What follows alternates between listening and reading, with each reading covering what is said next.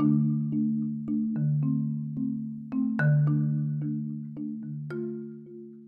there. We hope you enjoyed this episode of the Travel Exchange podcast brought to you by Herman Global, a strategic tourism marketing firm providing inspirational thoughts that are worldwide and worth sharing. You can find more information about us on www.hermanglobal.com.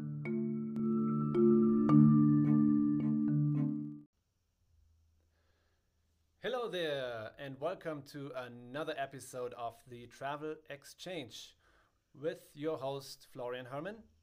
And yes, we are still in the COVID season. Today it's April 14th, and we are broadcasting live from Lander, Wyoming. And we wanted to have another session to talk about another topic that's relevant for the travel and tourism industry for about COVID. So, today we kind of thought maybe we would choose a topic that is very interesting because everyone wants to know what's happening past COVID. So I called it the new normal in tourism past COVID.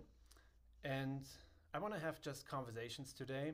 And of course, I invited another guest to the show.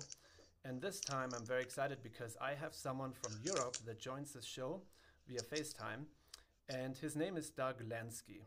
And I know Doug Lansky from various conferences like the ITB and state tourism conferences here in the United States. But also, Doug is an incredible good resource to kind of understand what's happening in the tourism industry in terms of trends and looking into the future. So I will just do a quick intro about it. Doug Lansky, he has been living abroad and traveling for the last nearly 20 years in over 120 countries. He's the author of 10 books, including 2 for Lonely Planet and 3 for Rough Guides, hosted a Travel Channel show, and contributed to publications such as National Geographic Traveler.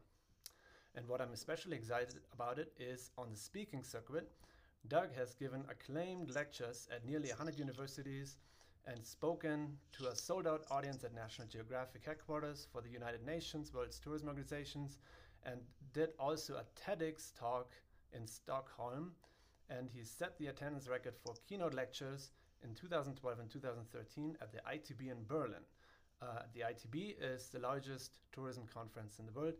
I've seen speaking Doug a lot, and I love his enthusiasm about tourism and his thought process. Welcome to the show, Doug. Wow, thank you, Florian, for that kind introduction. Yeah, so I know that you are calling in from Sweden. Is that correct? Where are you That's exactly correct. right now? I'm in Stockholm right now.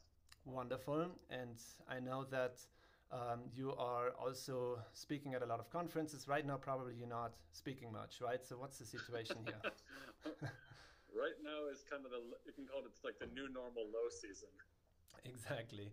I want to start with this, Doug. The topic is the new normal in tourism. That's really what I want to talk about it. But before we dive into this, you had actually a personal experience with COVID. I think I saw on one of your Facebook posts maybe that you got sick of it.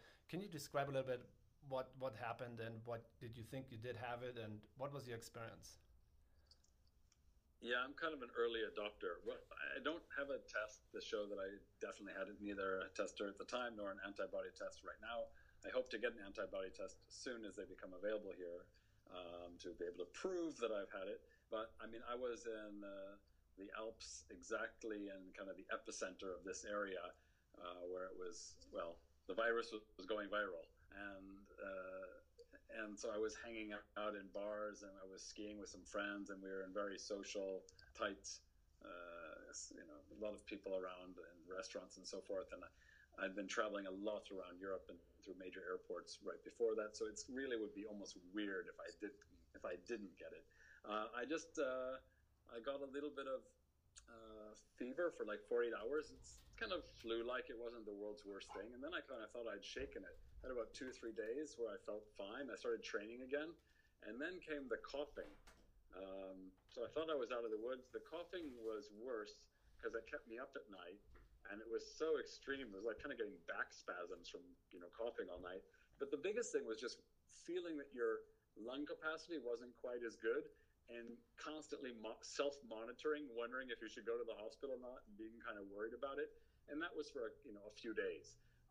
But that was, fortunately, that was as bad as it got for me. And I know it's, many others, younger and older, especially older, have really had it much, much, much worse. So that was my experience with it. And then I noticed as I started training afterward, my body, it took like another week or so for my body to kind of get back to almost normal and feel strong again. It took I never get sick. It's like, I think it'd been 30 years almost since the last time I've been sick. So I'm not used to it. So yeah, that was my personal experience with it. And all my doctor friends, who I explained my symptoms to, said I should be probably 98% sure that it was that, given my travels and yeah. So. Yeah, and I have to admit it's weird because when this all happened in the news and in the media with COVID and lockdowns everywhere, and somehow I felt that I had it too because I was a little bit short in breath, and my wife said, "Well, I think it's just your anxiety or something like that." I mean, you don't know. I actually called in and said, "Can I get tested for?" And they said, "Well, do you have fever?" And I said, "No." Well, then they didn't test me, so I don't know if I had it or not. I mean, I isolated myself. That's all I could do, and who knows? I mean, this is an interesting thing that will still evolve to see how many people really got that disease. It's really really interesting. But yeah, coming to the topic. So I know that you're such a thought leader in this, and I've had another couple of other episodes with talking about China, what we see maybe a little bit of a normalization there. Then we talked a little bit about when will this come back in the United States as a normalization, and currently we are at a complete standstill with the travel industry. But the first question I want to ask you, Doug, is when do you think people will start traveling again and maybe start thinking regional, but then also like crossing borders? I mean, that's a big difference here. I mean, what's the summer look like?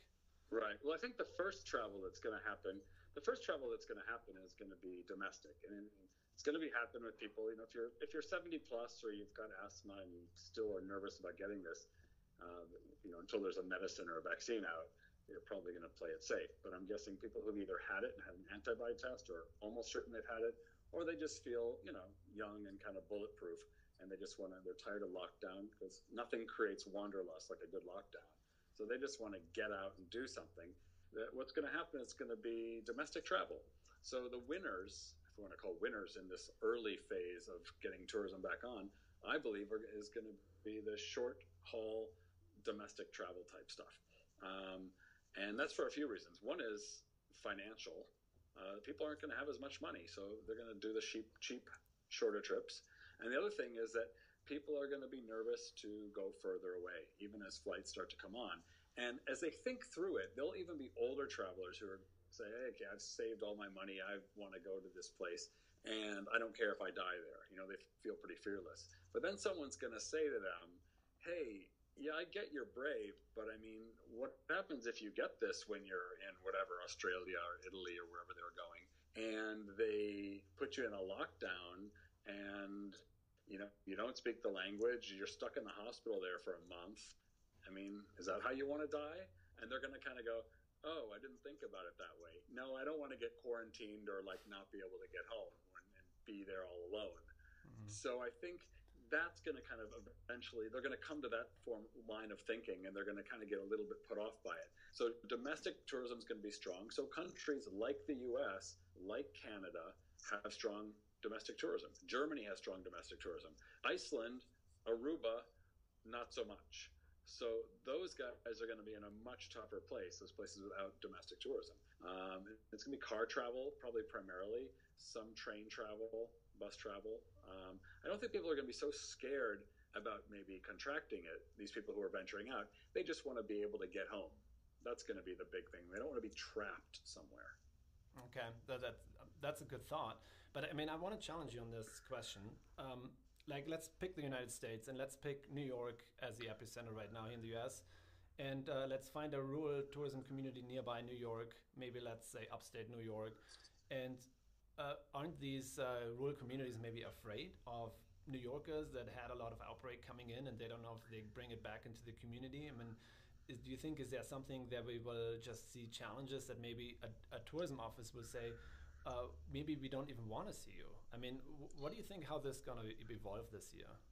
Well, I think what's going to happen with this whole lockdown thing, and I think this is one of the big issues I don't think people have really thought through, at least outside of Sweden, where we have a totally different policy here. Here, there's no lockdown. Everyone's roaming around like it's normal. All the stores are open. The restaurants are open. They've just told people work at home, work from home if you can, and don't go out, as much. But everything's still up and running here. And the idea is that when you have lockdown, they're just trying to slow the curve so they don't overwhelm the healthcare. But when people start venturing out, whether it's China or in New York or anywhere, you're going to get it. Just about everybody, except the people who are going to stay in hiding because they're vulnerable for some reason. But basically, just about everybody is going to be exposed to it. And we'll have better data on exactly how many people get it, and of those who get it, how many have symptoms or not. But I mean, you're going to be exposed to it. So you may as well kind of get past that fear. It's going to happen. And once people kind of get past that get to that acceptance stage, I think, and they know that the healthcare system, now that we've, passed that big bubble, that there's plenty of ventilators to go around, that the healthcare has got their act together now and they can handle it. That's just how life's going to be. That will be the new normal for over the summer, or until the second wave comes in the fall or whenever they're anticipating it. But we're all going to be subjected to it. Okay, well, so you're throwing a lot of things at me, which I really like. So second wave, we'll talk about it. But so you think lockdowns, what I just heard, is maybe not as effective versus having not lockdowns, like what Sweden does. Very interesting. I have not looked into Sweden, but they have a different policy there. And I understand. Yeah, Sweden went with a totally different direction. And we'll see. We won't know the data for a while. And we're going to look around this summer when the dust settles. And they're going to all see which countries did it right. Mm-hmm. Yeah, it's hard to tell who's doing it right because no one had that experience before. But well, I'll give you an example. Like here in Sweden, we've had about 900 deaths.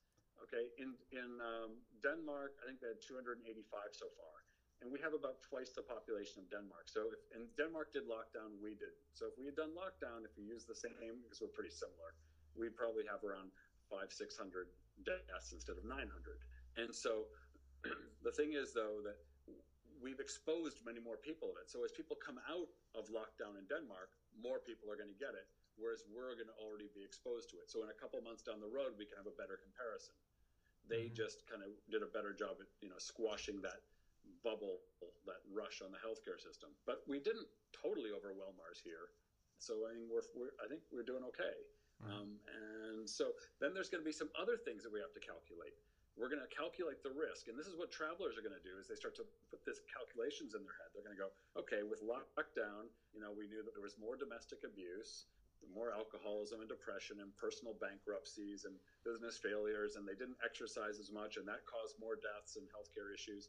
I mean, there's a lot of things that go into the equation here and we've only been really putting deaths front and center.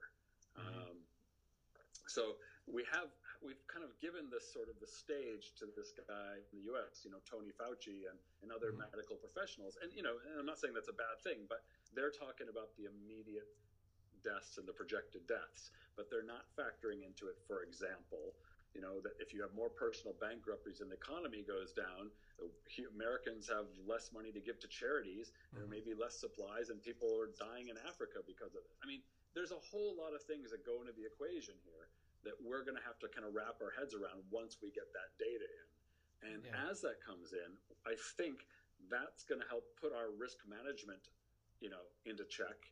And we're going to start feeling more brave. I mean, because last year there was, according to the UN, the WHO, there was 4.2 million deaths due to air pollution, which we could have prevented if we all went into lockdown and turned off the factories. But we allowed those 4.2 million deaths. So clearly we're okay with certain things. We're just going to have to decide where our risk levels lie and how we want to move forward. Yeah, that's a really good thought. And I agree with you. It's like, I also think, for example, car traffic and car accident death is definitely down right now. So Yeah. while maybe deaths on COVID are increasing, the other deaths are decreasing, and maybe at the end of the year we have the same amount of death that we would always have, right? Is that it? Yeah, yeah. We're going to have to look at these kind of numbers. I mean, it is kind of interesting. And yeah, you're right. Car accidents are down something like 80%, I read. And that's not surprising with people in lockdown.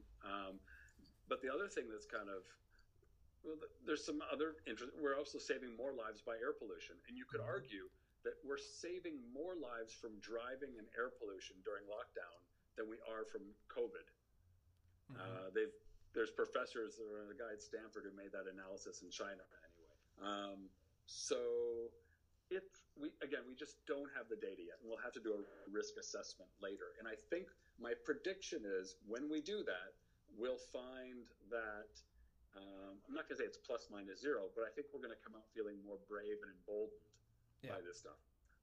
There's the big fears and obstacles are going to be there. And the big fear for people to travel is going to be to go abroad far away and to end up in some quarantine or to end up in a hospital and not be able to get home. So we need to change our medevac and insurance issues and the way we allow people back in on special planes. In fact, I was just speaking with guys at Airbus today Mm-hmm. about how they can help create special planes or section off planes to allow mass evacuations from certain countries.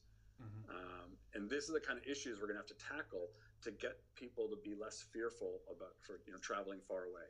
Yeah. So talking about the new normal, I mean that's all coming in, and I want to go more into this with kind of what we're gonna see. But one last question about the virus itself. I understand we are not virologists; we can't really predict anything, but it seems you do have a lot of knowledge in this. So, okay, summer, I believe and correct me if I'm right or wrong. I believe there will be some travel coming domestic coming back. Is it gonna be crazy that people are flooding the gates, or is it like less? I'm just curious what you think. Is it like at what capacity? People are locked down for weeks now. They're going crazy. They want to just go somewhere. I mean, travel is Right. ultimately a therapy for them, right? They want to go somewhere. I haven't seen. I'm in Germany. My family's in Germany. I'm here. I wanted to go to the ITB in March, and I haven't seen my family for almost a year now. And for me, it doesn't matter if the plane ticket is $1,000 or $2,000. I want to see my family. So, and I think there's a lot of people that are just saying, I just want to travel no matter what. Price is not that it doesn't matter that much. I just want to go somewhere and maybe reconnect with my family. What's your thought on it? Yeah, I think there's going to be a big wave. There's going to be people like you who have a specific, strong reason to go somewhere, and they're going to do a risk assessment and say, in your case, screw it, you want to go.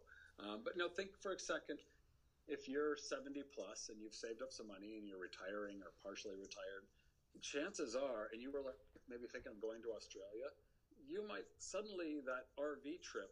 You're like, hey, honey, we could drive RV here or there, or we could do a car trip and stay at these nicer hotels and, sell yourself on making that a cool trip. I think domestic tourism is going to have a huge bump until either we figure out, until these other places figure out, the places at tourism figure out a clever way. For example, here's something that could happen. Imagine that the Caribbean Hotel Association sponsors a bunch of antibody testing at key markets in the U.S. And they say to them, okay, if you take this test and we have a digital health card record showing that you've taken it on this date, if you travel to Aruba or any Caribbean island within, 4 months, as long as it hasn't mutated, then we will insure you, or we've teamed up with an insurance company, and we'll allow you in, and you'll be fully insured, and blah blah blah blah blah. I mean, there could be something clever like that happens, but outside of that, and they may not get their act together that way. Outside of that, it's going to be, I think, a lot of domestic travel. I think maybe the young backpackers and young people who statistically are quite immune to getting serious repercussions from COVID, they may feel brave and take off. But I think mass travel, the big picture, there's going to be a big rush of domestic. Okay. Yeah. So, and another thing is that you just mentioned something that I want to touch base on: travel insurances.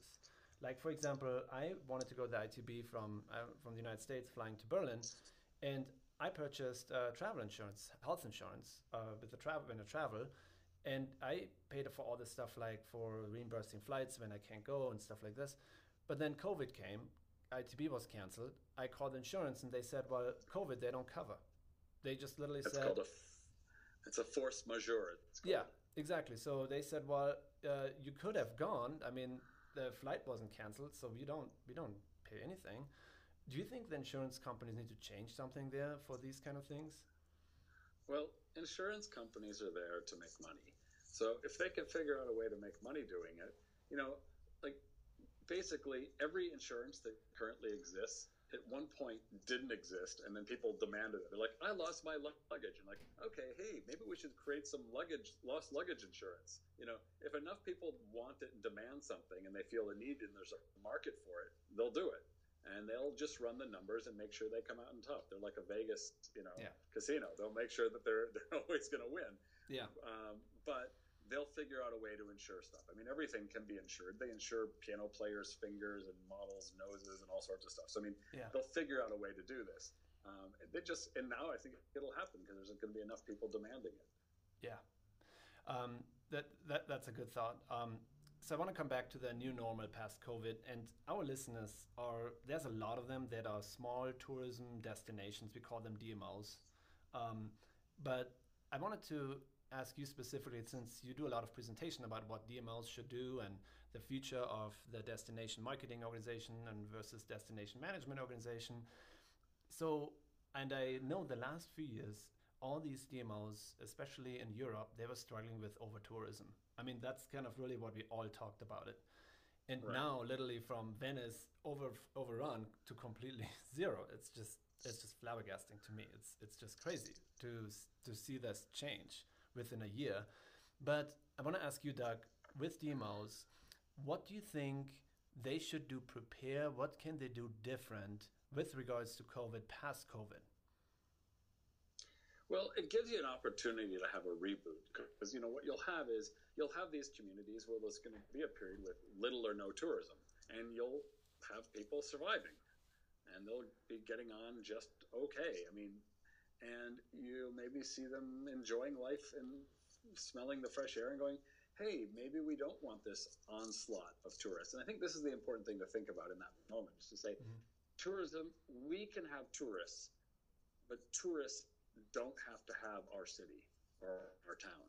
We don't have to hand it over to them. We can retain and control it. We can manage it. But the thing is that if you want to jump into the management thing, if you're working at a circus and you're doing the hula hoop thing, and the ringleader comes over and says, hey, I think you should build a safety net for the trapeze guys. You're like, I don't know the first thing about that. You should probably get in some real safety experts so that they don't die. And so, I mean, it's a totally different skill set. So when you tell people, okay, you should do some management now, you have the same people without education suddenly just changing the M and the letters in the word. But you need a different, either people with those skill sets, or you need a total retraining and a mission statement of what your job is. Because what's going to happen is there's going to be, and you want to set it up sort of like advertising and editorial in the newspaper, where there's a firewall in between. Because you're going to have management at some point saying, hey, we got too many people, and we're actually getting diminishing returns on receipts. We're losing money by having more people because we're chasing away the higher spenders, or whatever that case might be. And you might have the marketing people saying, hey, I'm getting bonuses for bringing in more people. Well, you're going to have this you want to create a natural pushback, just like you have checks and balances in government. You want that natural pushback built into the system. But what doesn't work is to have all of that be one person, or one office where you're saying, hey, let's turn people away. Oh, but then we lose our bonuses. It's like you can't have that as an internal fight. It doesn't work. Your bonuses are going to win every time, and therefore then the management has no teeth. So to make them both work, like in Barcelona, there's a management and there's a marketing, and they're in different buildings on the opposite side of town. And that's kind of what you're looking for. They could be in the same building, but probably want them on different floors. And you have a CEO, and you have your marketing side, and you have your management side, and you maybe even want to have, if you're big enough, destination development side, doing creative stuff. And, you also have your planning and marketing, so your events people and other things. I mean, there's a lot of components to this. But in terms of the management side, I think it's really a great time to do a destination carrying capacity assessment. Figure out how many people you can hold. And that's just not the number of people that fit in the hotels or Airbnbs, because they can always open new Airbnbs and always throw up some new hotels. You got to figure out what your bottlenecks are. So if you've got one attraction that everybody has to go to, and they go into whatever it is, let's say it's a bottle cap museum. Yeah. And if you're doing time ticketed entry, so you can take 50 people. When they book a ticket, they don't just book the ticket, they book at a specific time. So they book it Tuesday at 9 o'clock, they're going to come. And they arrive, and you can take 50 people every half hour or whatever it is. And you get your throughput for the day. And if you did a survey and you say that 90% of our visitors are going to be unsatisfied if they don't make it through the Bottle Cap Museum.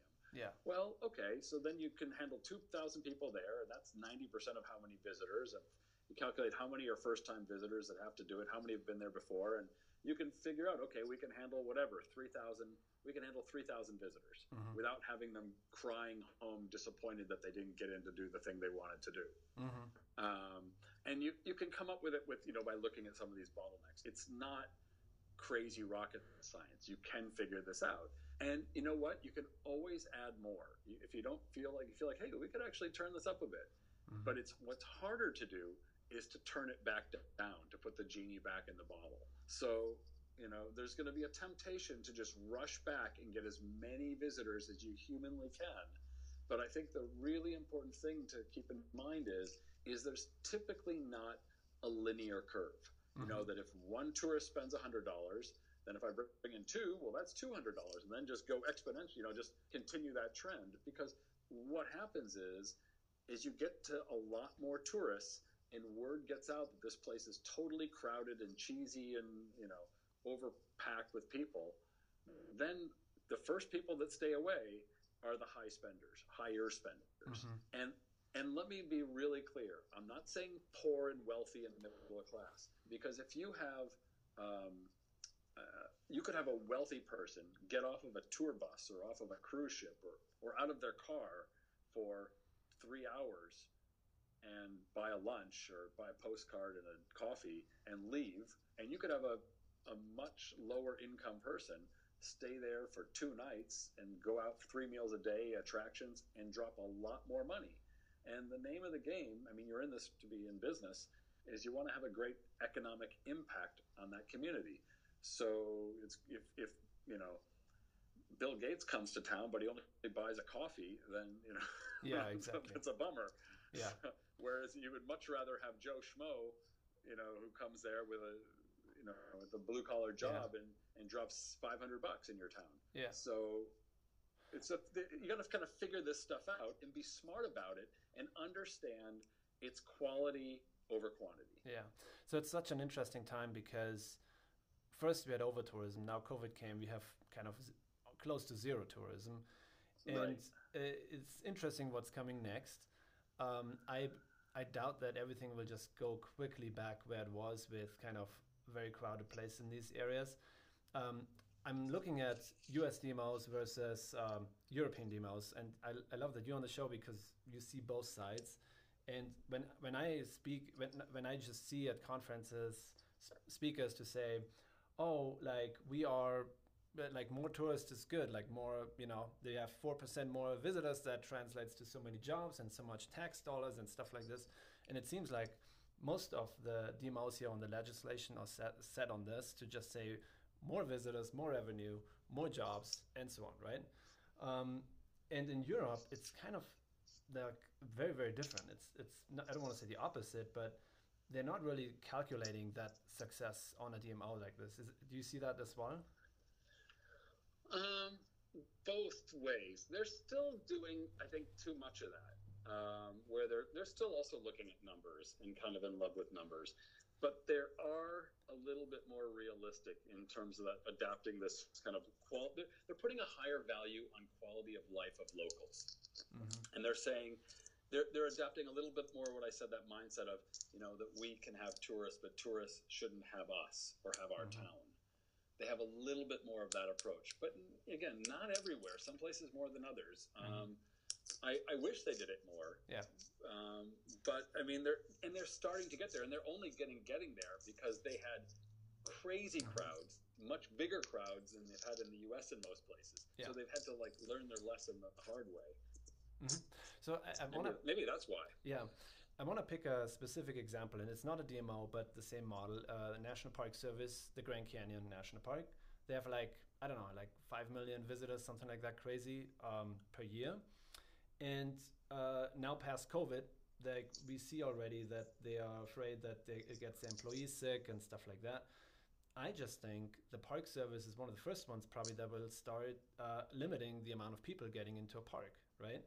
And it will be a kind of a ticketing system. So you get you're okay to get in, but there's only a certain amount of people to be let in.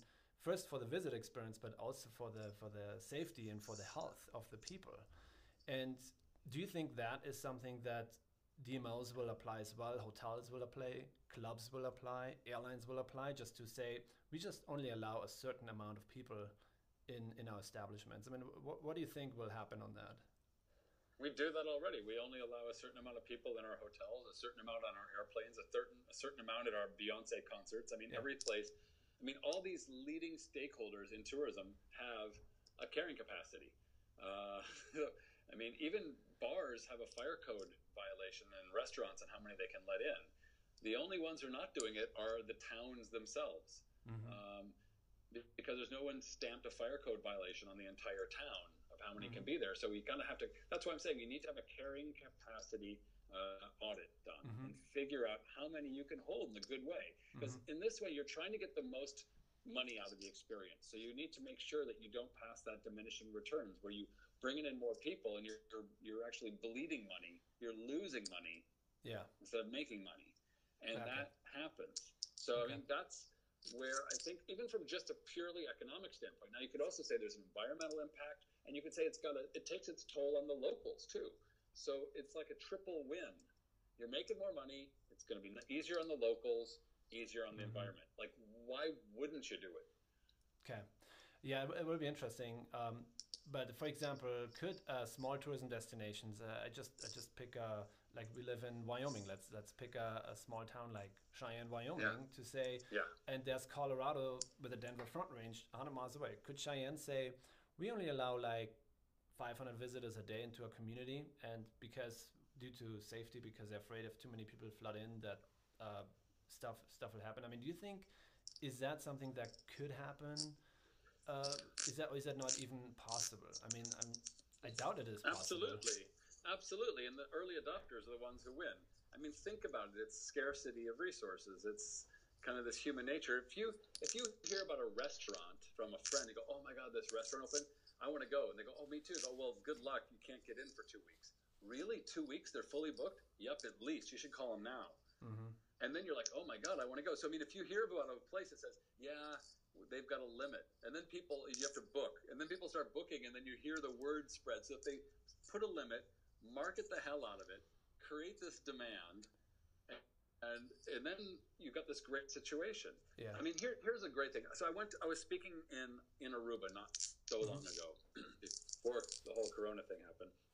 And when I was going to go there, they said, what do you want to do? So I looked around online. There was a thing called Carte Blanche, where it's like 12 people that sit around a table, and I think there's a host sommelier DJ who kind of comes out and greets you, and then there's this Michelin star chef who decides what you're going to eat. You don't order; they just kind of tell you.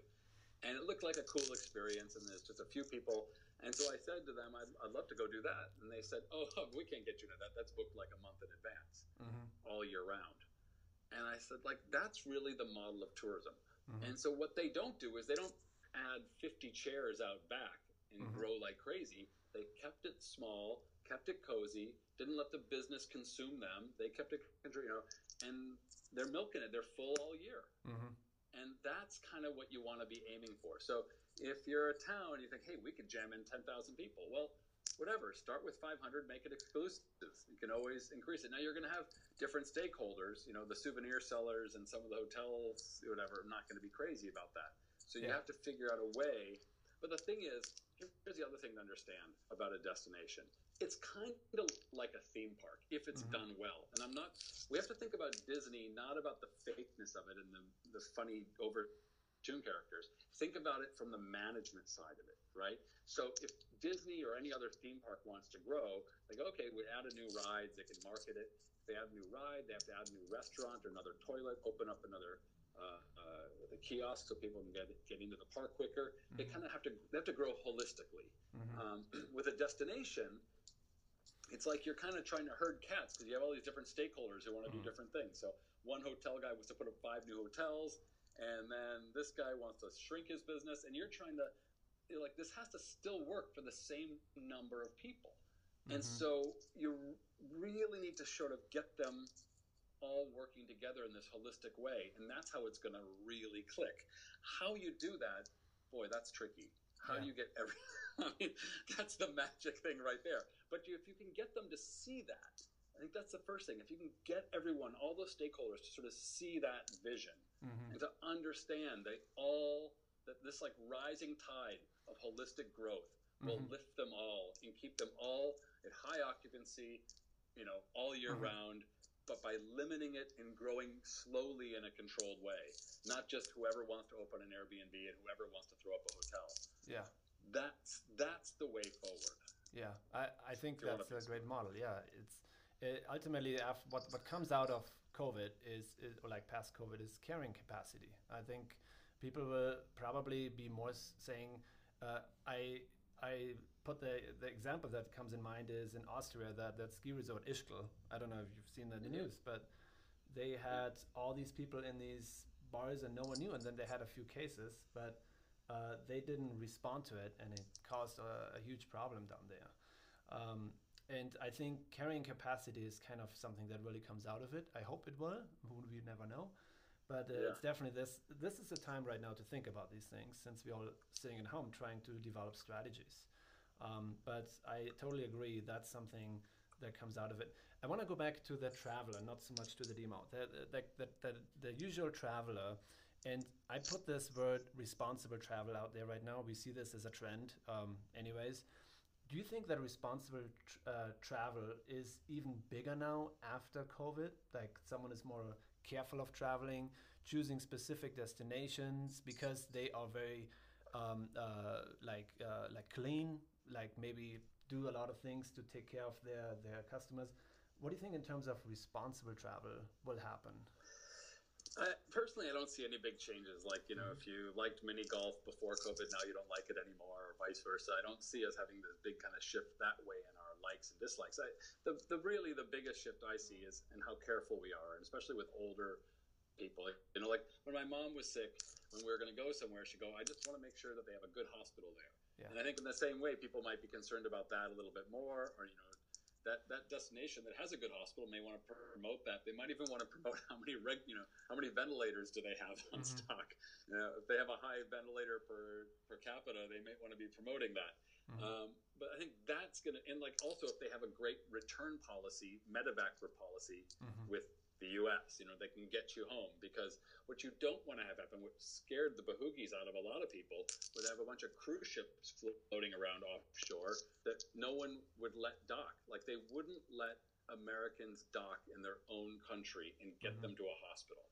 That made me sick. Yeah. That we don't have that. Like we can bring home soldiers from wars who are sick and wounded, but we can't throw up a tent and bring people in and then triage them and get them to the appropriate hospitals wearing protective gear. That really made my stomach turn.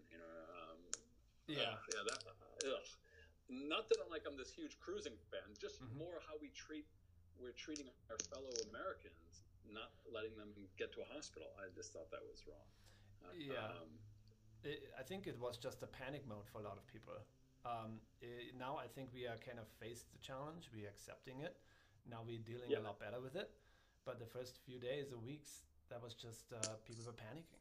You said, am I even going to be alive in 6 months, right? So that's what people were thinking. And yeah, and by the way, we are going to have more antibody tests. We are going to have better policies like you're just talking about with cruise ships and other airplanes landing and stuff. We'll have learned our lesson. We'll have stockpiles of toilet paper, masks, gloves, all this kind of stuff. We will be better equipped for the coming waves of this thing and even the next virus that comes. Yeah. So this was a very extreme reaction for being underprepared. Yeah. And also we'll have better digested the data that's out there. Yeah, no, absolutely. Like coming back to the DMOs, since this is kind of the majority of our audience, you mentioned carrying capacity, which we talked a lot about it to address over-tourism. And that's kind of your philosophy when I hear you speak, is really how to address that. In this kind of the next 2 months, when the DMO is doing strategic planning, or even business is doing strategic planning, because I think they have to, what would you recommend to them what they should do right now? What should they think about it for the next few years?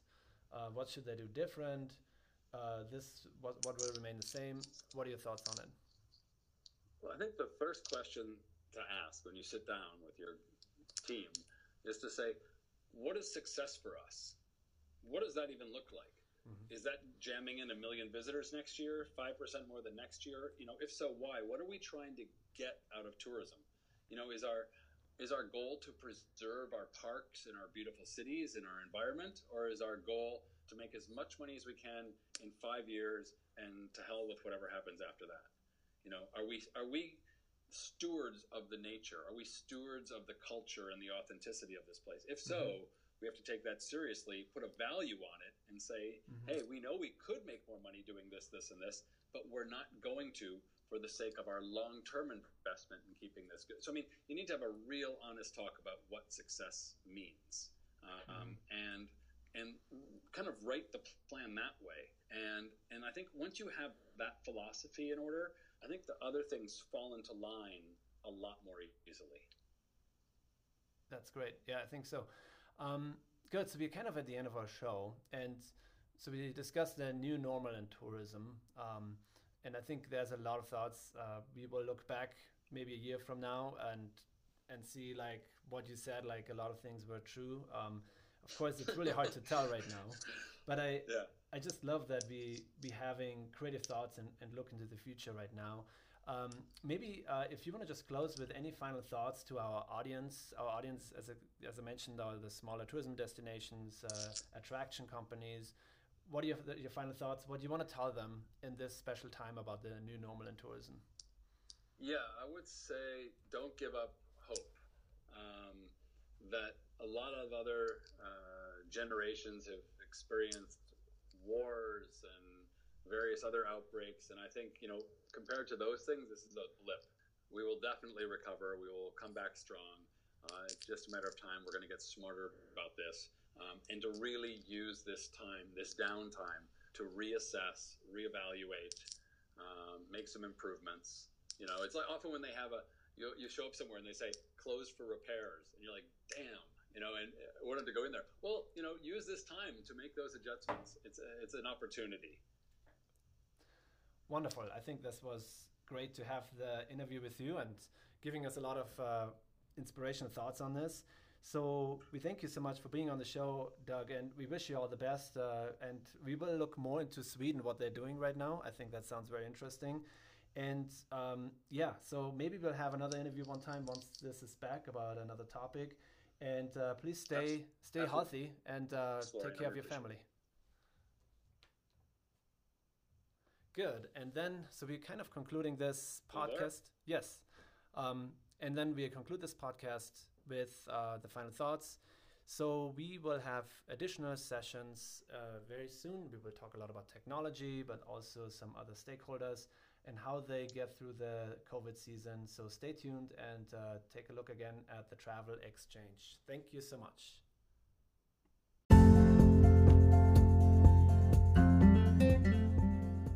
Thanks for listening to this episode. If you like this podcast, you can subscribe to the Travel Exchange and you will hear from us regularly. You can find it online on iTunes, Spotify, and various other outlets. If you have any podcast topic ideas, you can use the contact form on our website, www.hermanglobal.com.